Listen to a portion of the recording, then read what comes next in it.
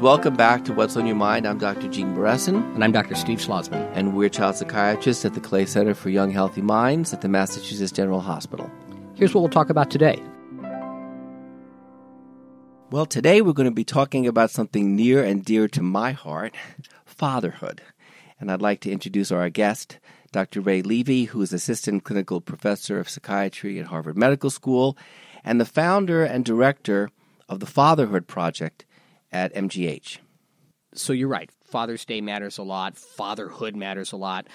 And this got me thinking, so what's the history of this holiday of Father's Day? Because I always thought it was something invented by Hallmark or something, and it's not. I actually looked it up, and, from the beginning, it was a controversial holiday. So it supposedly came about in like 1910 in Washington State in an attempt to recognize a dad who'd brought up 6 kids by himself.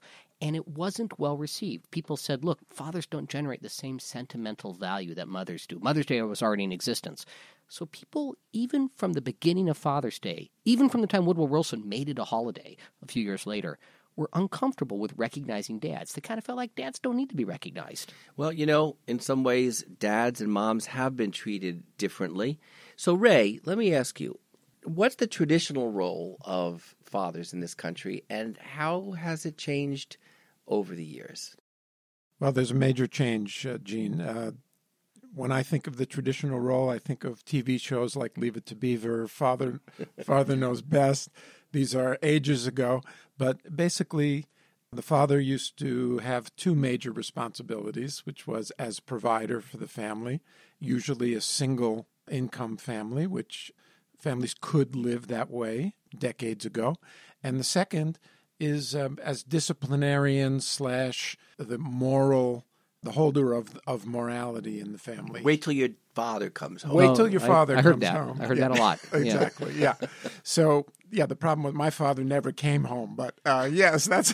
Well, no, that's actually a good point. I remember my dad leaving at 7 a.m. And my dad's a doctor. He'd leave at 7 a.m., come back at 8 p.m. Yeah. My mom would make 2 dinners. She'd make the dinner for my sister and me, and then she'd make a second dinner that we were all expected to sit at with my dad, where he ran the dinner. And there was nothing, it didn't feel off. I mean, that was what was done. That was the way it was, yeah. My father, I didn't see him in the mornings, and he came home most often about 7 or 8 o'clock, really, and he traveled a lot for work. So, frankly, I didn't see him much. It was quite an event when he came home. Fathers were like a valued guest or a celebrity almost. And my dad, who was a dentist, was home every night for dinner. My mom dutifully made dinner, and every night was a very beautiful 3-course dinner. But then he would disappear up to his study to do his academic work, and I wouldn't see him for the rest of the night, and wouldn't see him till the weekend. This is so different from my life as a dad, right? So what's it like? What's it like? So let's see. Yesterday I ran home to pick up my daughter because she had early release. Then I ran back to the hospital, saw a couple of patients, and ran back to see my older daughter and make sure she got to soccer practice on time. Then ran back, saw a few more patients. And that's not an atypical day. It's almost like you invent every day as it comes. I don't mind. I mean, I like it that way. I like being more involved, but it's different. Well, your role has changed, but now, Ray, how have mothers' roles changed? Because we can't change one without the other, right? Exactly. That's exactly true. And Steve, of course, we should mention that your wife is a full-time psychiatrist. That is true. And so she's busy working, you're busy working, and it's just a trade-off. Yeah. Who's going to do the running around? Right. And I can't say I got work, you got to do this. That's not. It's not. Yeah. I mean, every day is a discussion about who misses work or doesn't miss work. Yeah. In my house, my mother was always home. She actually, unfortunately, had an opportunity to go to Swarthmore College, but then it disappeared when her father lost all his money. So she stayed home. She took care of us. She was always there. She watched my brother's games, my games. She was the one who was really in our life. Now it's very typical that dads' wives are working just as much as the dads. In fact, the Pew Trust tells us that 40% of women actually are the primary wage earner in families. So there are different responsibilities for women, and of course, different responsibilities for dads. When I was raising my kids, on the weekends, I was with them all the time. That's what I wanted to do. In fact, this was a passion. I should say this. Those of us who grew up who didn't get enough of our fathers, we just had this idea, and I certainly had this idea, that is never going to happen to my kids. I'm going to make sure my kids know me. I'm with them. I know them really well, and I spend a lot of time with them. So I'm really glad you brought this up. And Ray, you and I have talked about this. There's data to support this, right? Like, this is better for a kid. Because I know it's confusing for kids, but in the end, why should it be confusing? I mean, look, they have the best of both worlds, right? They've got parents who are both kind of sharing in the roles of parenting, or is that not true? Well, yes, it can be true, and kids can experience it that way, and that would be very positive. In fact, what Steve is referring to is the overwhelming data that shows that when dads are emotionally engaged with their children, they do better emotionally, socially, behaviorally, and academically. The kids do better. The kids do better. Better yes. than when they're not engaged. That's right, when they're not engaged, yes. So it's clear that dads being engaged is good for everybody, actually. I think dads feel better about themselves most of the time. There's some dads who feel a little awkward doing some of the parenting, but generally speaking, I think dads these days like being involved with their kids more. You know, I wouldn't trade it. I mean, I will admit that there are times where I feel sort of tugged in multiple directions as I try to figure out where my responsibilities lie. And mothers feel that way too. Well, Right, so now right, everybody's exactly. feeling tugged. So let me ask you this: since all parents may be feeling tugged, and both tend to be working in one way or another, and both tend to be taking care of the kids, is it more stressful in families? I mean, the kids get the benefit of engagement of both mom and dad, but do they get also a heightened level of stress because both parents are juggling? Well, Steve used the word confusing. I'm not sure that it's confusing exactly, but I think there's some uncertainty. Kids like predictability. They like to know who's taking them to soccer on Thursday and who isn't, and who's cooking, because I like it when mom cooks, and I don't particularly like it, but I'll live with it. But they like to know these things, so it can be a little unsettling and stressful. So given that, what tips would you give parents for trying to put some order and structure into their lives? I mean, with all these moving parts, do they need more structure? Do they need guidelines? Or, on the other hand, should school, the rest of their life is pretty structured. Should home life be just kind of like, hey, it is what it is? Well, one thing that a lot of families do, or some families do, they have what they refer to as family meetings, and they talk about how are things going? Am I the parent you need me to be? Is mom the parent you need her to be? And are you confused about who's taking care of you when, or who's making things happen or not? And then you make adjustments based on what your kids say.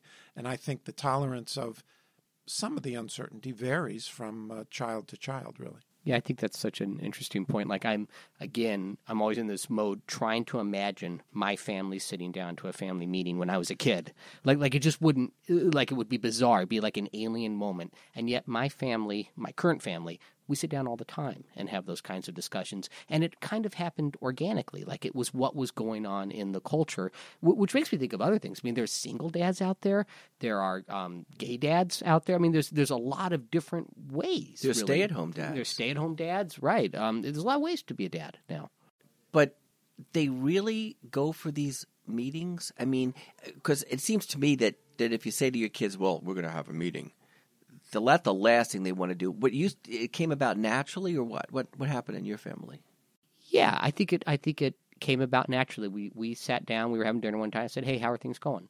And then we recognized that in having that discussion, it was something we had to have more often. So, Ray, should parents who are listening, rather than maybe formalizing life at home in a structured way, kind of like school, should they kind of be thinking of what each role each parent is playing for certain situations? Should they ask questions like Steve was just suggesting? What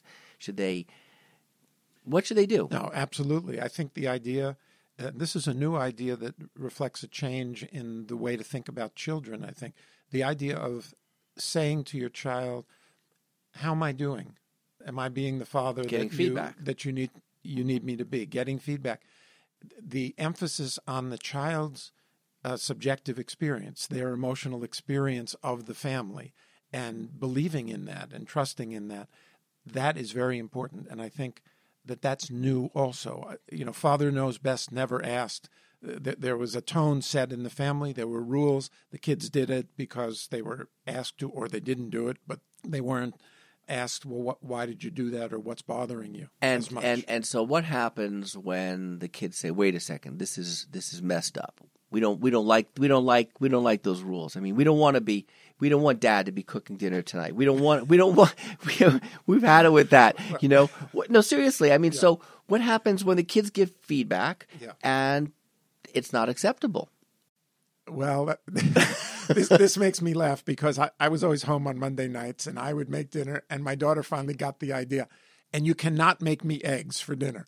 So that's my go-to also. That's my go-to. Yeah, me too. So I said, okay, I won't make you eggs. So I made grilled cheese or other simple things because I've never really enjoyed being someone who cooked more elaborate meals. It's just that's the dad she had, and that has not been a problem. But, parents have to use judgment about what's important to respond to when the kids tell you they have some problem with the way things are going, and what isn't. I mean, you don't want to give them too much power.